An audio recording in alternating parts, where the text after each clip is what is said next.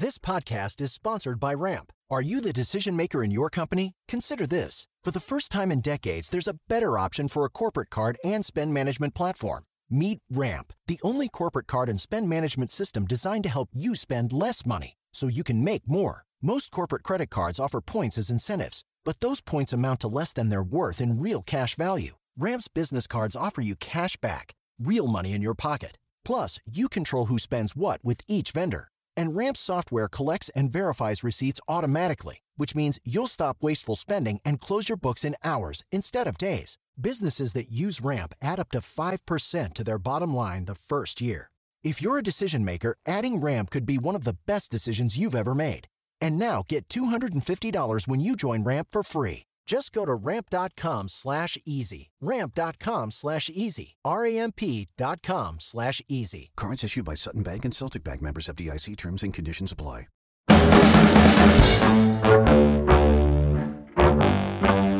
Hello and welcome to the Slate Political Gabfest.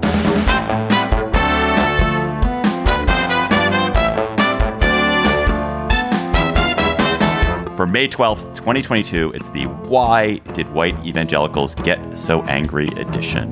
I'm David Plotz of CityCast. I'm here in Washington, D.C., back from vacation. Woefully, loathsomely, unhappily back from vacation. I am joined by Emily Bazelon of the New York Times Magazine and Yale University Law School from New Haven, Connecticut. Emily, welcome. Hello. I'm glad you're back from vacation. And you have a new family member. You have a new child. Congratulations. I have a new dog. Yes. Rosie has arrived. May we all survive. All Emily has been doing is talking about Rosie, sending pictures of Rosie, chronicling Rosie's sleep. Well, maybe we'll have a cameo from Rosie at some point on the Gabfest. Is Rosie named after someone in particular, or do you just like Rosie, or are you a fan of Rosie the Riveter, or do you like Rose the Flower?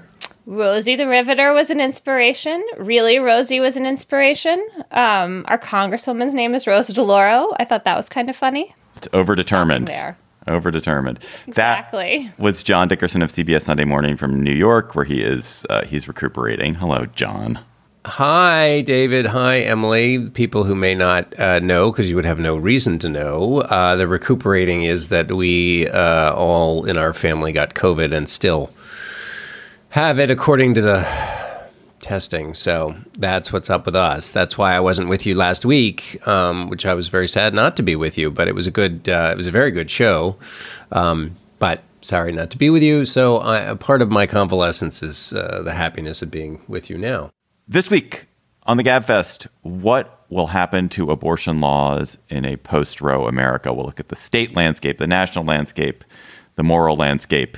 Then, is Trump getting more or less powerful in the Republican Party? What do this week's primary results tell us about that question?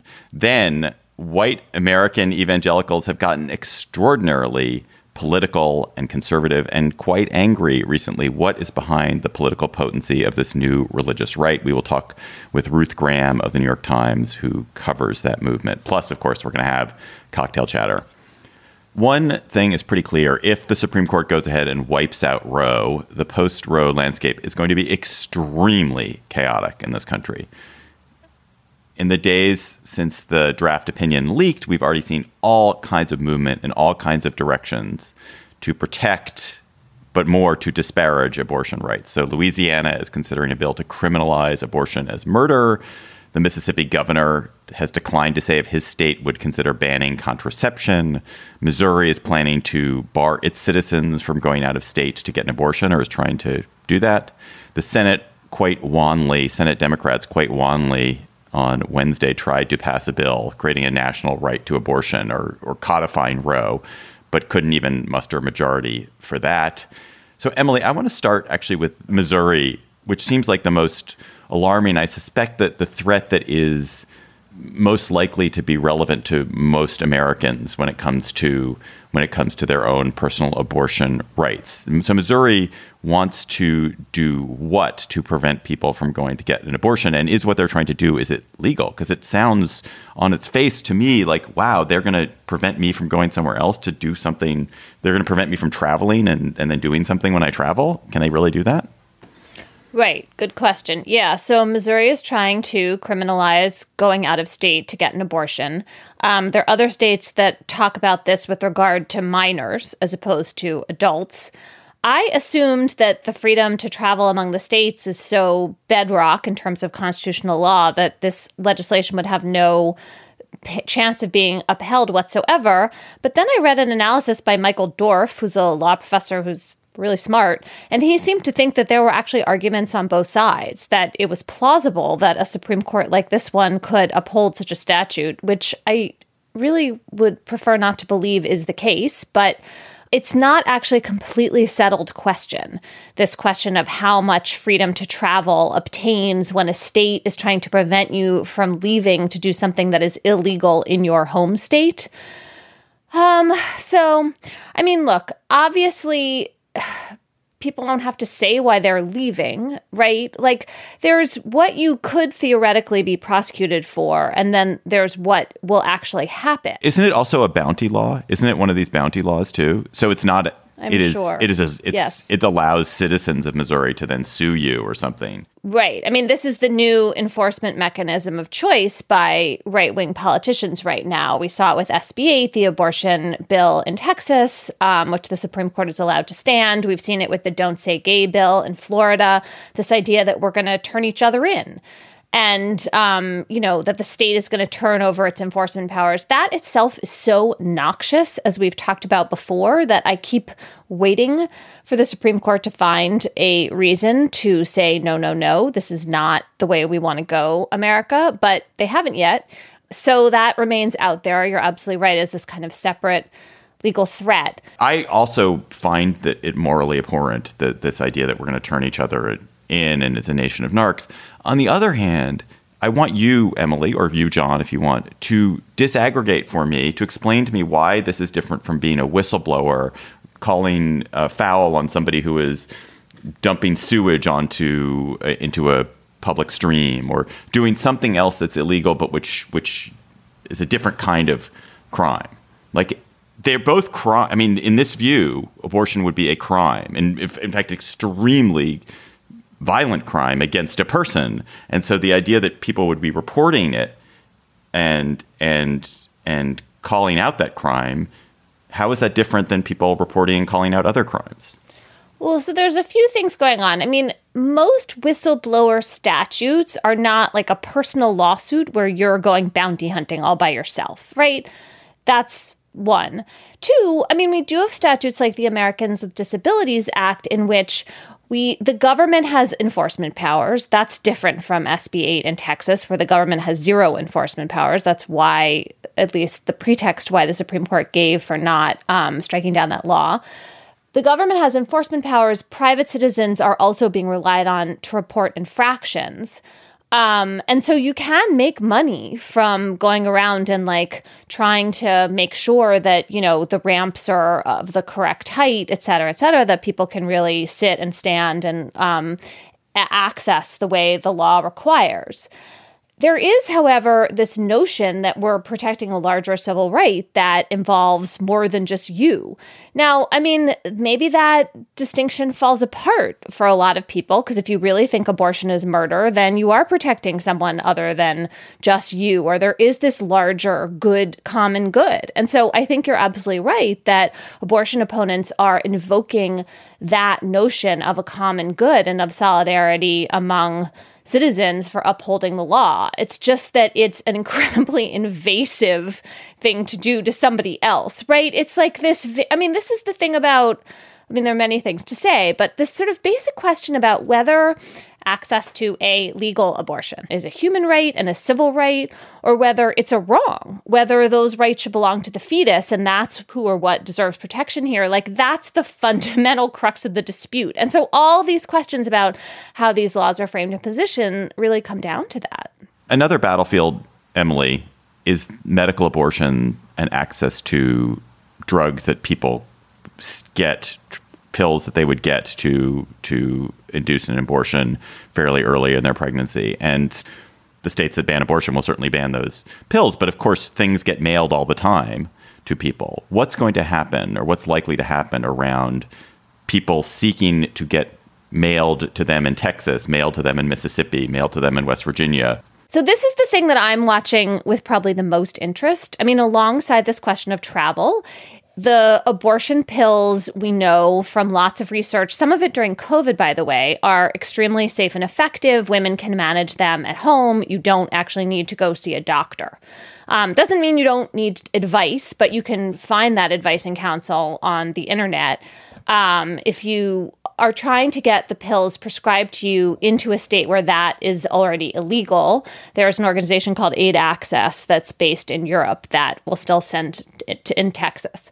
That is already illegal or restricted in 19 states. So there are 19 states that have bans on telemedicine for medication abortion that go far above and beyond what the federal FDA requirements are for getting one of those prescriptions. That's another big legal question. Could Congress preempt those state laws?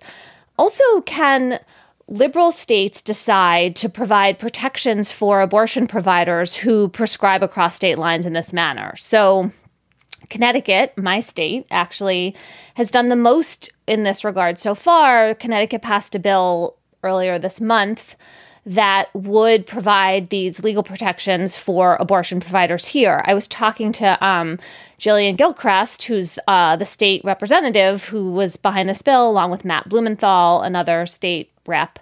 And she said that they thought about this law in terms of women, patients coming into Connecticut from other states. So the kind of Missouri example from before.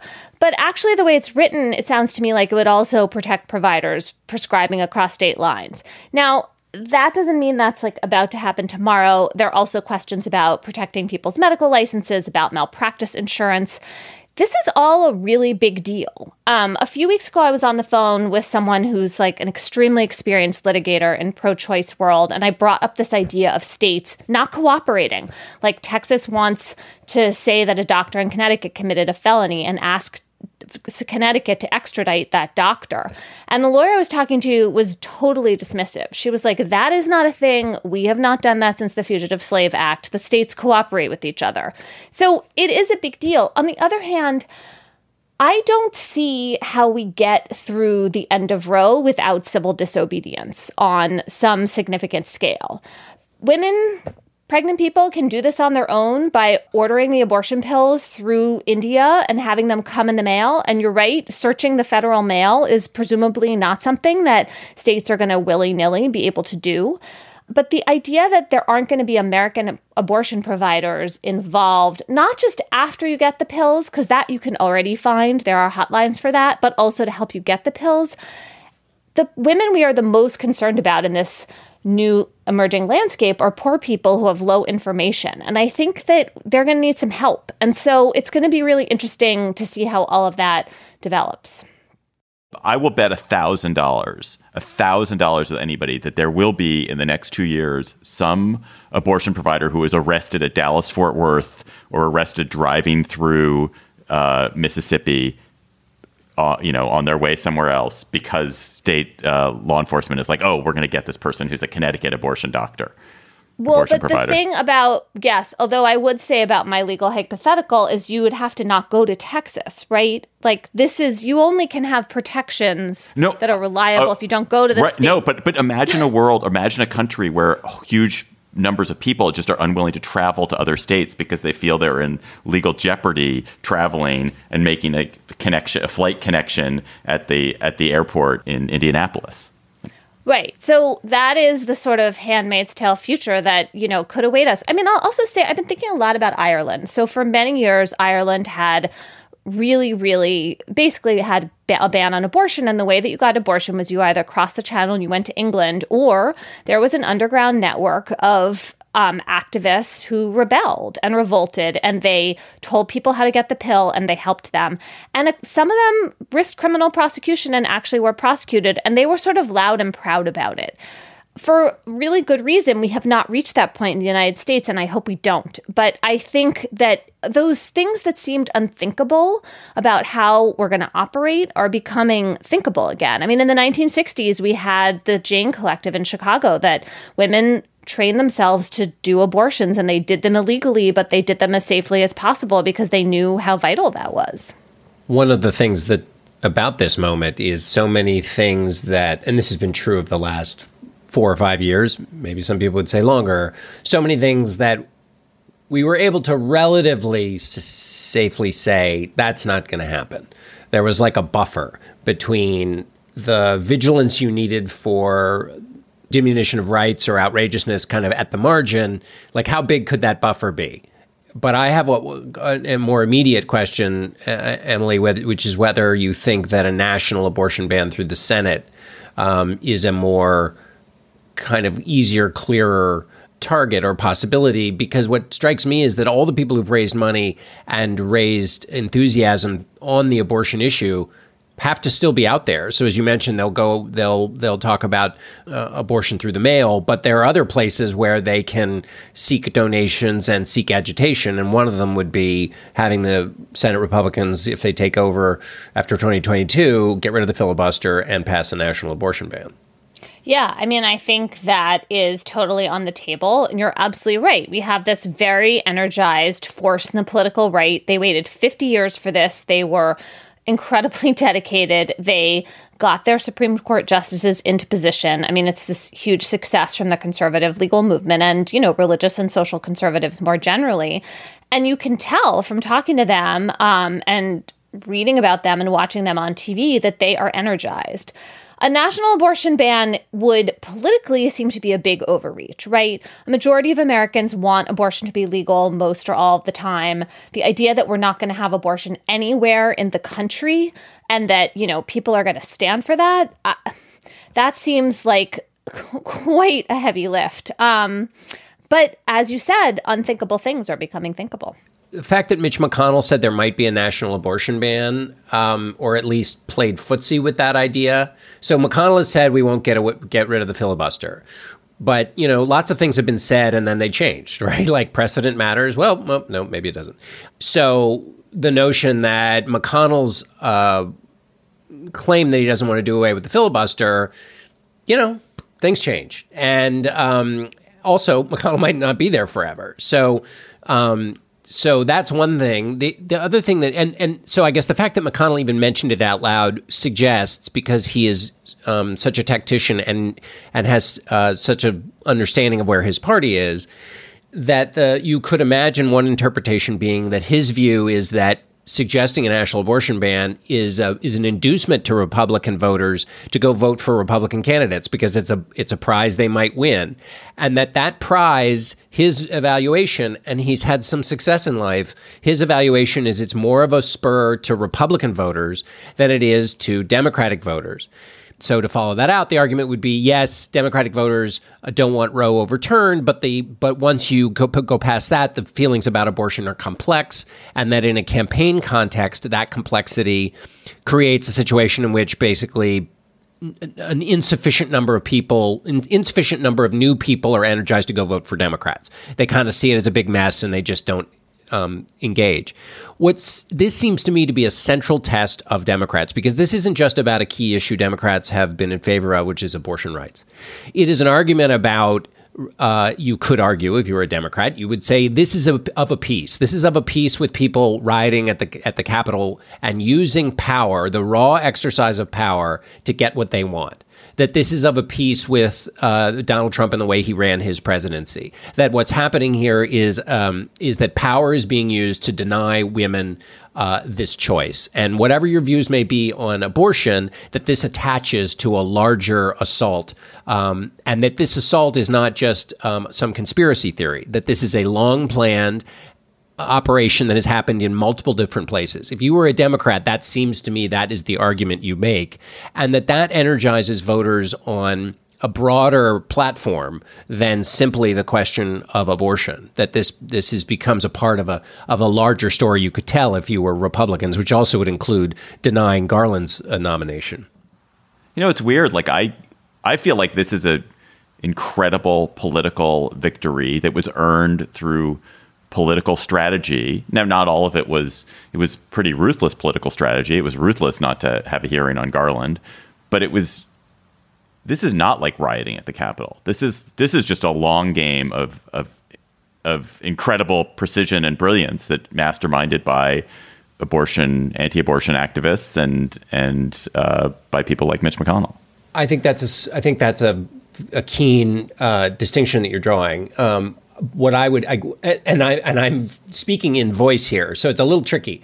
But I think what the argument would be is that whether it's in the political realm or the riots of the 6th, which were outside of the political realm, when the Republican project runs up against an obstacle, whether it's the norm of advising consent that calls for an actual hearing, or whether it's the norm of accepting election results, they will go +1. They will do what is necessary to do to retain their power position.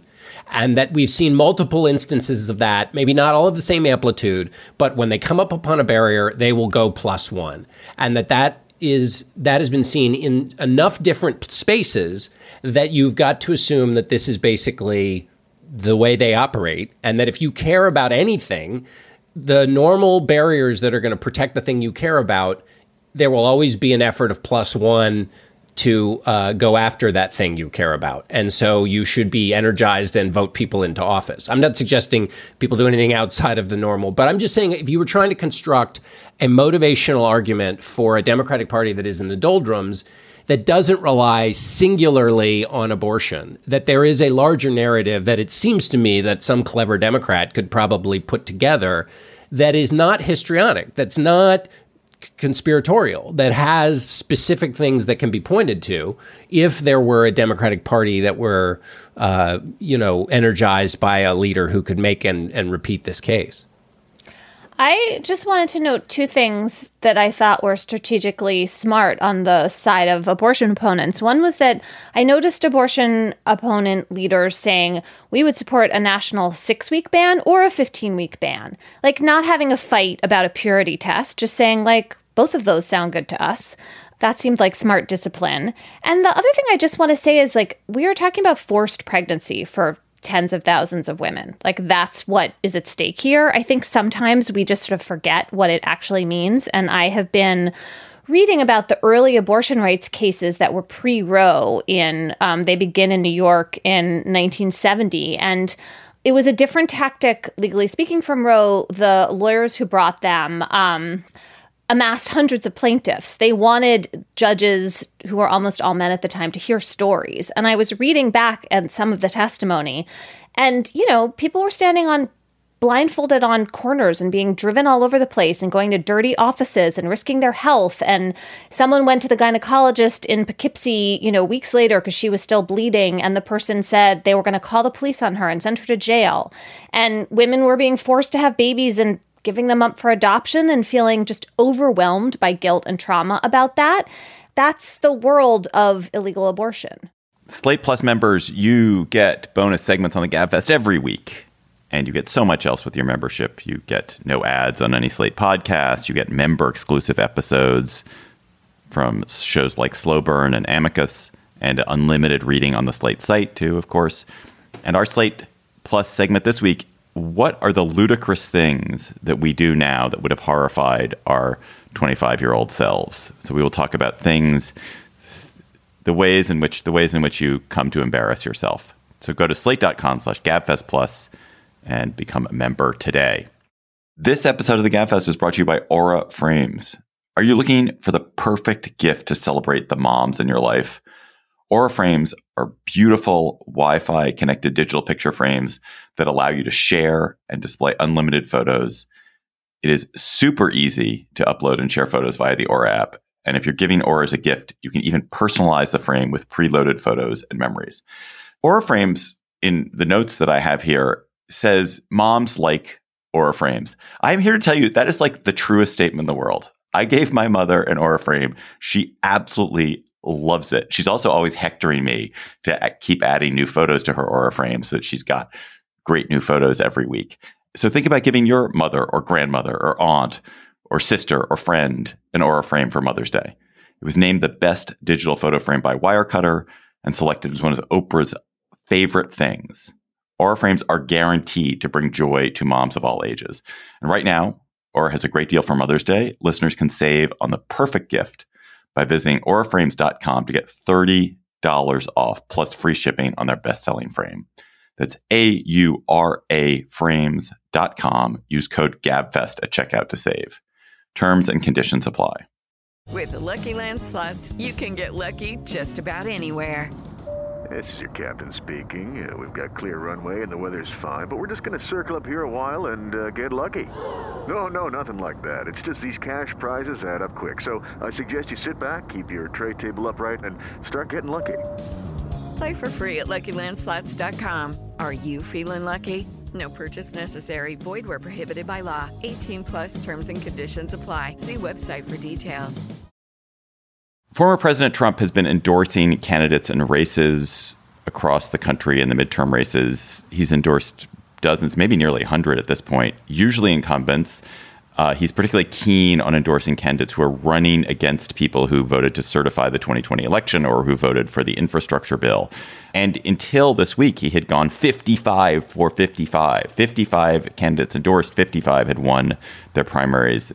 He had his latest test this week in Nebraska and West Virginia. How did he do, John? Well, he went in the big races. He went 1 for 1, basically. Alex Mooney won in the West Virginia 2 Republican primary. That was the Trump candidate. Very important and interesting race there, which we can talk about more. But David McKinney was the one who voted for the infrastructure bill, and that's really important because this isn't just Trump and MAGA versus the GOP establishment. This is whether the notion of voting for anything on a bipartisan basis it runs you out of the party. And that's not just been tested in this West Virginia 2, but also you'll remember that Marjorie Taylor Greene said any Republican that voted for the infrastructure bill should be run out of the party. And while she is, at the furthest extreme and shouldn't be taken seriously for the majority of the things that she says, she has an oversized influence on the party because of her ability to both raise money and activate the base.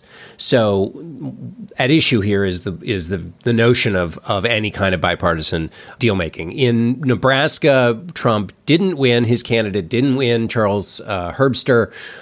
He lost in the gubernatorial race. One interesting thing about that race, and I don't know the extent to which this mattered, but 8,000 Democrats switched their party registration in the last 2 months to Republican. So that's switching from Democrat to Republican, allowing them to vote in the GOP primary. So that'll be interesting. I mean, the guy who won in Nebraska won with 33% of the vote, so it wasn't determinative, but I wonder if it played any role. Yeah, it was really interesting. Charles Herbster is just an appalling person who was running in that Nebraska primary and had Trump's endorsement. And he seemed to have Trump's endorsement because he is like Trump. But he was accused very credibly accused by women, Republican women, including a Republican woman state legislator, of having been groped by him. And 8 of them, yeah. And so it is amazing that even with that level of accusation from people within the party, within the Republican establishment, that he could still get very close to winning the nomination is pretty shocking. One of the things that I noticed, John, with Herbster losing to Jim Pillen, who's the person who will be the Republican nominee and will certainly be the governor probably in Nebraska, barring some crazy turn of events, there doesn't seem to be a tenable non-Trump position to hold. So it's not that Pillen, who won, is some kind of moderate Republican who's an anti-Trump figure. He's an extremely conservative, and he pushed himself into much more Trumpy-like positions in order to ensure that he won that race. It's not that Trump is necessarily winning everything. It's just that there's not any other house that people can live in within the Republican Party right now. Well, there is a house they can live in. It's just small and nobody comes to visit. I mean, it's not the winning. It's not the winning. It's not the winning candidacy, and so that's the real problem. And also, I mean, so for example, Matt Dolan, who ran in the Republican primary in Ohio, tried to occupy that space, and there was some discussion that that he was on the rise in the end, and because of his anti-Trump position, and because all the other candidates were seeking to kiss the ring, and that it didn't happen. But one of the things that is interesting, and to the extent that we read these races for any kind of sense of where the Republican Party is and how much Trump matters and so forth. You have all these interesting overlays. So obviously West Virginia is a deep, deep, deep red state, right? So you would expect Trump, if he's going to have power, to have it in a state like West Virginia. On the other hand, David McKinney, who voted for the infrastructure bill and voted, importantly, for the January 6th commission, this was a fight between two Republicans, two incumbent Republicans. The redrawn district the two were running in included more of McKinney's old district than Mooney's. So you would think that would favor McKinney. So you have to kind of like pull apart all these contributing factors to decide, to figure out whether and how much Donald Trump has a lot of power. We'll see in Pennsylvania, for example, he's endorsed Mehmet Oz for the Republican senatorial seat there. That may not work. He endorsed J.D. Vance for the Ohio seat, a redder state, and that did work. So you have to figure out sort of how MAGA the person is and then how MAGA the state is to determine if we can draw any conclusions about Trump's, power as an endorser. Is that the larger reason we should care about this? I mean, if you're someone like me who has trouble keeping the names and particulars of these state-by-state primaries straight, like what is the broader Why should tapestry? We care? Yes. Yeah. We should care for a couple of reasons. One, to the extent that Trump himself controls the party, potentially in swing state districts or swingy areas, could help Democrats by keeping Trump on the ballot.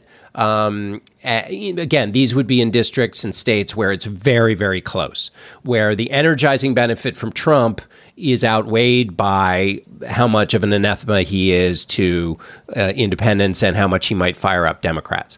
So in that sense, he plays a role not just in the Republican Party and calling its tune, but also in the Democratic Party. It matters a great deal because if you get Trump's support, it means you have done one singular thing, and that is you have denied the results of the presidential election. And that matters not just in Congress, of course, because if they take over Congress, then that filters its way through. But it also matters in terms of all of these Secretary of State races. 27 states will choose a Secretary of State in the fall. 17 of those states have at least one Republican candidate who denies that the 2020 election was won by President Biden. As you know better than anyone, Emily, the power of those secretaries of state will really matter in 2024. So the Trump endorsement factor has to do with has he put the finger on the candidate? That matters a little bit. But it also matters whether the candidate is just a self-actualizing Trump person.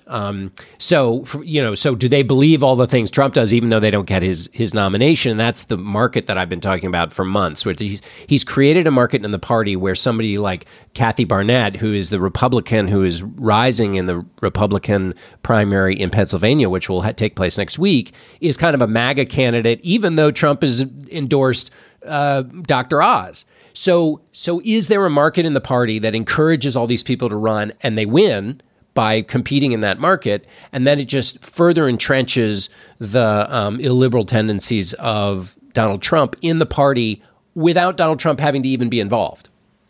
Yeah, I mean, I've been wondering about that question, which is when Trump dies, which surely he must someday.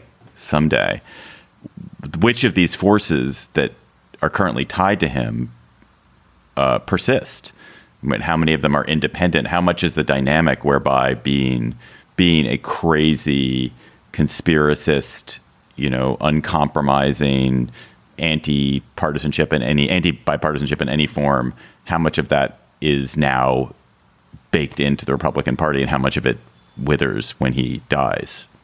It's a great question, and that's to Emily's question of why this matters. It matters because we're seeing how much of this is connected to him. By the way, we should perhaps have a wry smile at the fact that in West Virginia, once a state known for its addiction to infrastructure projects, that voting for an infrastructure project gets you bounced from your seat. Yeah, I mean, I also find the something really sad about Nebraska, which is Nebraska is a history of if you think about a state which it's a historically fairly Republican state, but it's Republican in a very moderate way. It's a gentle Republicans and rather extremely conservative Democrats and rather conservative but quite courtly Republicans. And to see that gentle and reasonable place become as poisonous as everywhere else just is depressing. It's just very depressing to me to see, and I know when you talk about civility, everyone gets so angry, but to see the country become so incivil and angry and irate and furious and in choler and filled with cortisol is depressing. Couldn't agree more. Well, but one glimmer of hope to counter that point of view is in the Secretary of State race in Nebraska, the Republican Secretary of State who pushed back against the lies of President Trump and his followers beat two far-right challengers. So at least in that case, and in an important office, the trend you described did not prevail. Did you not say at the opening of the segment, John, that Marjorie Taylor Greene was a big fundraiser for Republicans and like a force in the party? I just want to go back to that because I realize I have been imagining her as a kind of fringe figure, and actually that seems totally wrong. There are no fringe figures anymore, Emily. The fringe is the energy. Well, can we just unpack that a little bit more? Because I have been thinking like, oh, all this attention she gets, that's just like bright, shiny object. But no. Well, bright, shiny object raises bright, shiny money, gets people to bright, shiny show up at the voting booth. And as David said, there is no fringe anymore. To bring out Andy Card, a Republican of a former Republican Party, you know, the fringe has become the rug.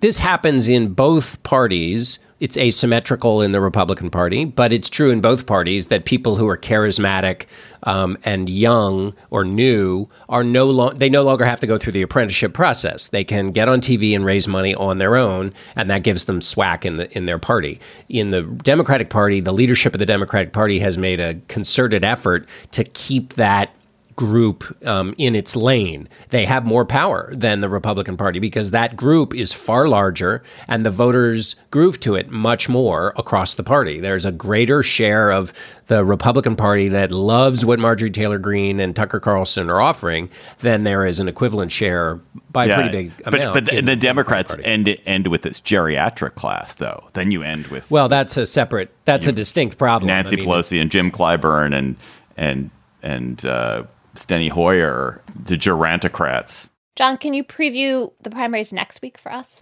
Yes, I mean, keep your eye on North Carolina and Pennsylvania. Pennsylvania Republican... It's hard to keep my eyes on both of them at once. That's true. It can hurt your eyes. I mean, just for some of the shiny objects, Madison Cawthorn, the embattled Republican congressman, may or may not make it through his primary in North Carolina. You also have an open Senate seat in North Carolina. You also have a guy named Bo Hines, which Blake Hounshell did a good write-up in the Times about, who is, I think, 29 maybe, running in the Republican primary in Raleigh. He's a Trump-endorsed candidate, multi-candidate field in the Republican primary. He may rise up out of that, which just sort of attach that to our previous conversation. And then in Pennsylvania, it's this Kathy Barnett, who is not a candidate that Mitch McConnell would like, not the candidate that Donald Trump would like, but may very well. She has a kind of a modeled background, which might make her a less good general election candidate. But she ran a very compelling ad, an anti-abortion rights ad that caused her to rise some. And so she's a really fascinating candidate to watch. And then, of course, Pennsylvania, crucial state because of the governor's race. Governors in Wisconsin, Pennsylvania, Michigan, all will matter with respect to, A, abortion and abortion rights as it goes back to the states, but also, B, the question of election certification in 2024 in those key battleground states where the governor's races are up for grabs. We're joined by Ruth Graham, national correspondent at the New York Times, who covers faith, religion, and values. And she's here to talk to us about the astonishing and, to me, rather terrifying politicization of white evangelicals in extraordinary numbers and very rapidly. Places that had been mildly political, people in churches that had been mildly political, have become radically political and way to the right. This is something that began before Trump was president, but the age of Trump clearly threw napalm and kerosene and gasoline and rubbing alcohol all on this fire. So, Ruth, let's start with the story you wrote this month about Kevin Thompson, who's an Arkansas pastor. Who is he? What happened to him? And how does it parallel what's been happening at evangelical churches around the country? Yeah, Kevin Thompson is a pastor in Fort Smith, Arkansas, which is the second or third biggest city in Arkansas. So not a small town guy. I talked with him for the first time last summer, actually looking into a story about evangelicals and QAnon. He told me this story that I could not forget about mentioning Tom Hanks offhand in a sermon and having multiple members of his congregation kind of follow up with him afterwards, really concerned that he somehow didn't care about sex trafficking because they were connecting it with, there's a piece of the QAnon conspiracy that says that Tom Hanks is the head of a group of Hollywood pedophiles. So this is a church. I mean, it's called Community Bible Church, founded in the 90s, early 2000s. And just a couple of years ago, I would have described it as a completely bog standard, mainstream white evangelical church. This church is made up of political conservatives, but that was not the animating premise of the church. You wouldn't hear that if you went there on Sunday mornings. It's not what people would tell you they were there to hear. You're hearing kind of popular style, modern music. There's multimedia stuff going on. It's an attractive, fun place to spend your Sunday morning for a lot of people. It's a kind of church, I guess you could think of it as you're getting a TED Talk about the Bible, and then you're getting kind of a version of a Coldplay concert, and you have your community there, and you go home. And again, if you show up there from the outside, it's approachable. Hopefully it's fun. It's appealing. It's not confusing. And it really is not political. It's meant to be just very open to a lot of people. Although, again, they usually are conservative spaces, but that's not the primary draw. So over the last 5-6 years, Kevin, the pastor who I was focused on in this story, He blogged against Trump in pretty, relatively mild evangelical language, but he was in Arkansas and remembered how his church and how he had been taught about Bill Clinton in the 90s, and he saw some inconsistencies there, so he spoke against Trump. Summer of 2020, he's starting conversations about racial justice that the people in his church are not comfortable with. And it's just this kind of, bit by bit over the last few years, there are these division points. And by last fall, he ends up leaving the church, and it's not super acrimonious. One of the reasons I was interested in this story is I think it's much, much more typical than some of the big explosive divisions that kind of make headlines. But this kind of thing is happening all over, where there's just this divide between pulpit and pew, and pastors who are a lot of times a little bit more educated than people in the pews. They have a different perspective on Trump. It turns out, view the world right now in just a little bit of a different way. And, it parallels, you can see kind of similar things happening in the Republican Party and lots of other institutions. But I thought it was a really telling little microcosm of what's going on with evangelicals. So when you think about this writ large for the evangelical church, do you imagine a future in which churches become more entrenched in a kind of Trump version of the world because the Kevin Thompsons are going to move away? How does this affect the future of the church? Because it seems like the energy of religious institutions often comes from the people who feel the most righteous about their worship and their devotion. And so it just made me wonder if you were going to see a kind of move in that direction as other people become disaffected. I think that's exactly what's happening. And I don't claim to know exactly how this all ends up, but I think that's the kind of separation that you're seeing now. There's a lot of evangelicals in the pews at churches like Community Bible who are not satisfied with that kind of quasi-apolitical, approach to church, or they're really attuned in a new way to what they're hearing from their pastors. And if their pastors are a touch more moderate than they are, less conservative, that might have been okay 5-10 years ago, and now is not, because they're hearing from people like Charlie Kirk and, these other voices online. If your pastor is not saying XYZ, find a new church. I mean, they are hearing that in venues outside the church and hearing that online. So, yeah, I think there's this big division that is starting, but really, I don't think we've seen the end of it at all between overtly political right-wing churches where people are hearing on Sunday mornings about vaccines and election conspiracies.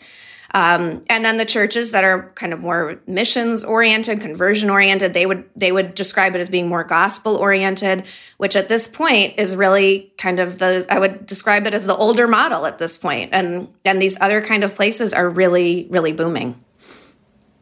Ruth, help me think through the membership question here for evangelicals, because I think it was 10 years ago, another John Dickerson, who happens to be an evangelical pastor, a friend of mine, wrote a book called The Great Evangelical Recession. And basically he said the reason the evangelical church is losing younger members is it's gotten off base. It misses the central mission, which is to help people in their path toward Christ. And we got to get back to that and stop fussing with all this other stuff. Wait, was all this other stuff politics, John? Yeah, politics and just off the central question of the central question, which is in that book that sits at the front of the room. But it seems to me there is also potentially a growth opportunity for some churches, which is to not get rid of that stuff, but go ankle neck deep. And for two things suggest that to me. One is that you have these people who are now self-identifying as evangelicals, though they don't go to church, that they are Trump supporter, MAGA supporters first, and that this is a part of the identity, so they wear that hat, even though they're not evangelicals and don't really care that much about religion, frankly. And then the second thing is that then that leads to the sense that basically some of these churches become political clubs. And it's actually a lot more fun to come and talk about how you hate the libs than to talk about why you have to love the stranger and why you have to, sublimate your pride and why humility is important and hell, tithing. So can you help me understand those two things? And how is the evangelical church doing in terms of larger membership? Yeah, I think that that's a really important question. And I heard a lot of warnings from the kind of older model pastors, the Kevin Thompson types, the Russell Moore types who are warning, like, listen, we're going to lose people. This is alienating. We're not getting across our core message. But when you do look at the numbers over the course of the Trump presidency, more white people started identifying as evangelicals than left. There were all these warnings about people leaving, but actually Trump grew the number of self-identified white evangelicals in the country. Now, what does that have to do with church attendance and the Bebbington quadrilateral and all these different measurements of what it actually means to, be a Bible-believing evangelical Christian? That's a different thing, and that's something that, people are still wrestling with for sure. But I think it's clear that there is a lot of short-term gain in going political on the right. You can see people like Kevin Thompson trying to gradually have little conversations about things like Black Lives Matter, and that's not a winner. But yeah, going right, at least there are people like Greg Locke, these big kind of celebrity pastors who actually draw a ton of people in person and then hundreds of thousands more online. And there are clearly short-term gains there. I think the critics would still say, well, let's look at 50 years. Let's look at 100 years. Let's look at souls. What is this actually doing to the soul of America? And that's, a harder thing to measure and a harder thing to know. But short term, it's clear that there are gains to be made in going right and preaching about vaccines and all this stuff. There is this aphorism that politics is downstream from culture, and I sort of think that is no longer true. I think everything is now downstream from politics. Things start at politics, and religion is, or at least white evangelical religion is manifesting that right now. One of the things you talked about at the beginning, Ruth, was describing Community Bible and the sense of what it was like to go there. And in my experience, you can only maintain a sense of anger and being angry and scared and furious for a certain amount of time. It's more fun not to be that way. It's nicer to be relaxed and joyful and calm. But maybe I'm wrong. Maybe I don't I'm wrong. know. Yeah, honestly, I don't know. I mean, I guess my question is how long can this be maintained? This being at 11. Right. Well, I mean, you have to keep finding things to be angry about, right?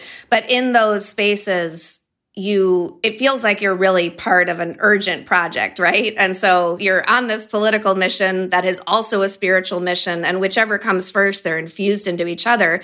And it's very exciting. It feels like you're in this project and in this community with incredibly high stakes. I mean, I've done other reporting on the way that Christian worship and worship music and sort of prayer rituals and all that is getting infused into Trump rallies, lower level kind of political candidate rallies. And so whichever comes first, the politics or the religious culture, they amp each other up and they just raise the stakes of both. The politics gives it this immediacy and this urgency, and then the religion gives it this incredibly high stakes. And so they feed on each other.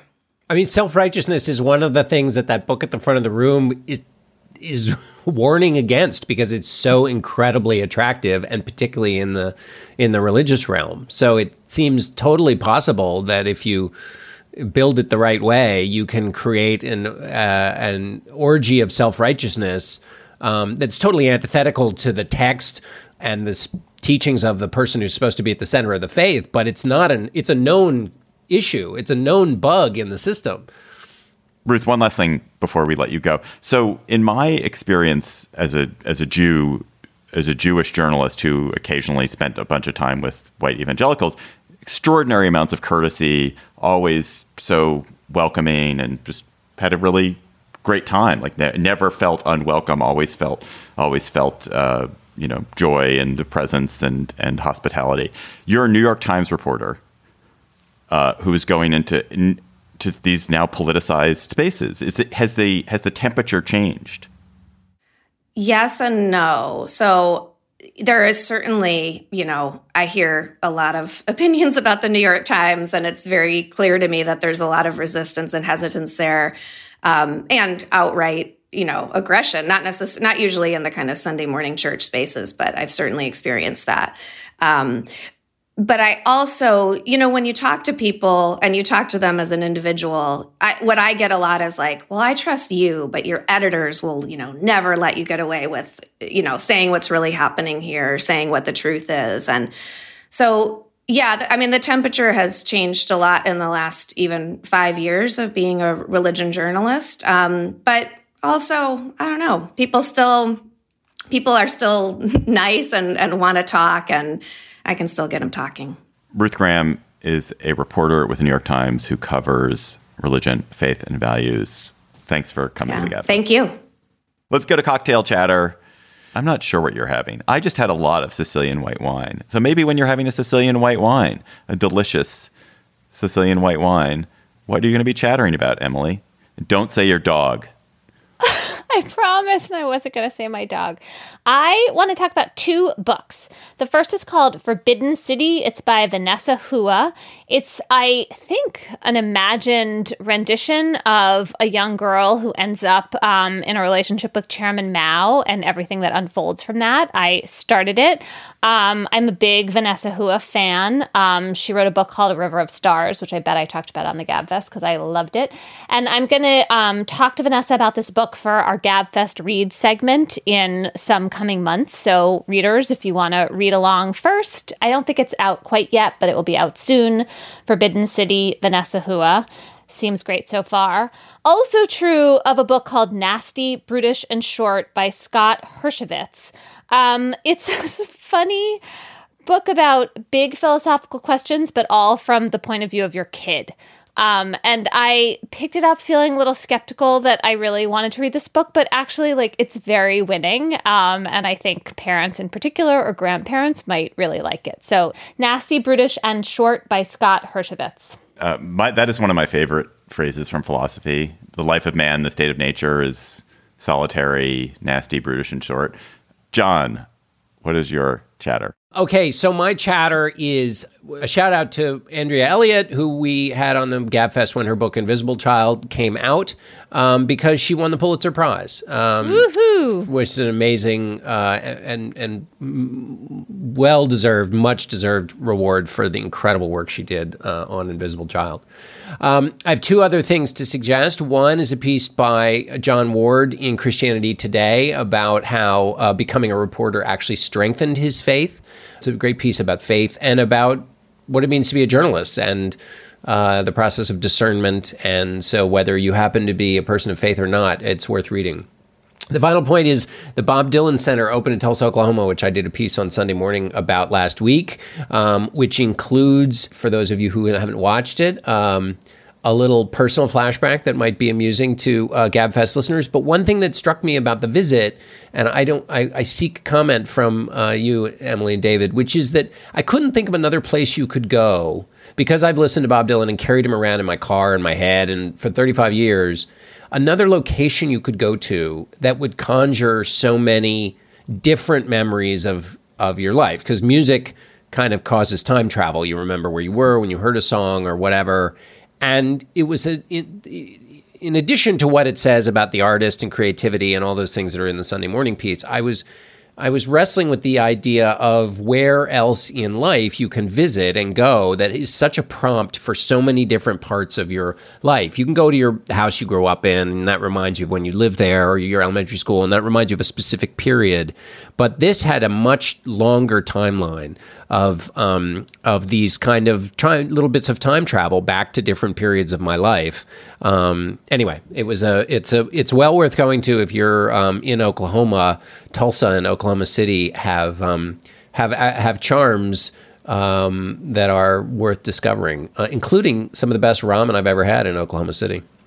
All right, my chatter. Just two quickies. One, Mother Jones Magazine, always excellent. Mother Jones Magazine has a long and involved and rich package about private equity and how private equity has swallowed America.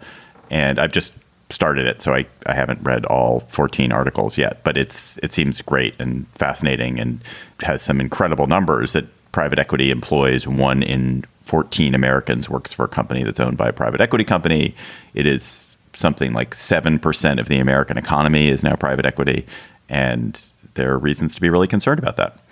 The other thing I want to chatter about is something that I saw on my flight back from Germany this week on a Lufthansa plane. I don't know whether this is something only Lufthansa does or this is now widespread in airlines, but I strongly urge you to seek it out if it's on your plane, which is they have cameras in the belly of the plane and in the nose of the plane and then on the tail of the plane, and you can watch the flight from these cameras. So you can see the pilot's eye view, you can see a view from the top of the tail, which allows you to see the whole plane, and you can see a view that looks directly down. And if you're like me, somebody who is absolutely fascinated by being above things and the view from above, it was heaven. Unfortunately, my flight was like in cloud the whole time, so there was not that much to see. But still watched it. But I still watched it. I watched it every second there wasn't cloud. I was watching and watching the approach, and you're watching us just taxiing along the runway, just seeing how exactly our pilot is sticking to that yellow line in the middle of the runway. It was amazing. I loved it. Listeners, you sent us excellent chatters. You send them to us at gabfest@slate.com, and you tweet them to us at @SlateGabFest. And this week, you collectively returned to a chatter that you gave us a few weeks ago with a follow-up, and it's fascinating. It comes from Nick Gaffney. Hello, Political Gabfest. Once again, it's Nick Gaffney from Lebanon, New Hampshire. I wanted to give you an update on my recent cocktail chatter about the slashed school budget in Croydon, New Hampshire. In my previous chatter, I mentioned that only 34 residents were at the original meeting where the town's school budget was cut in half by a motion from a group of libertarian free staters. There was a chance that the town could roll back the cuts, but only if at least half the town's registered voters were present at a new town meeting. I'm happy to report that on Saturday, May 7th, more than half of the town's 565 registered voters showed up, and at a vote of 377 to 2, reinstated the town's original school budget. It appears to be a happy ending for most of the Croydon residents, but also a reminder to not take things for granted when it comes to local civic engagement. I'm so glad Nick followed up on that, because he gave us the original chatter, and I remember gasping with surprise and indignation at what had happened and how far-fetched it seemed that they were actually going to be able to overturn it. But it seems like the people of Croydon came together to restore the budget that they wanted to have. That's our show for today. The Gabfest is produced by Shayna Roth. Our researcher is Bridget Dunlap. Our theme music is by They Might Be Giants.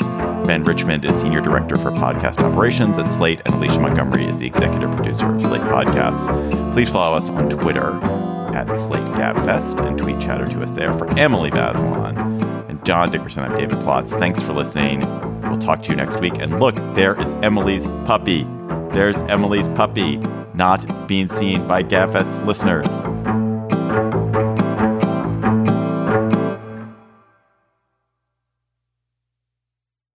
It is Ryan here, and I have a question for you. What do you do when you win? Like, are you a fist pumper, a woohooer, a hand clapper, a high fiver? I kind of like the high five, but if you want to hone in on those winning moves, check out Chumba Casino. At ChumbaCasino.com, choose from hundreds of social casino-style games for your chance to redeem serious cash prizes. There are new game releases weekly, plus free daily bonuses. So don't wait. Start having the most fun ever at ChumbaCasino.com. No purchase necessary. VGW. Void where prohibited by law. See terms and conditions. 18+. Hi, this is Dahlia Lithwick, host of Slate's legal podcast, Amicus. If you're listening to this show, you might be interested in Amicus's live show that we're hosting in Washington, D.C. on Tuesday, May the 14th.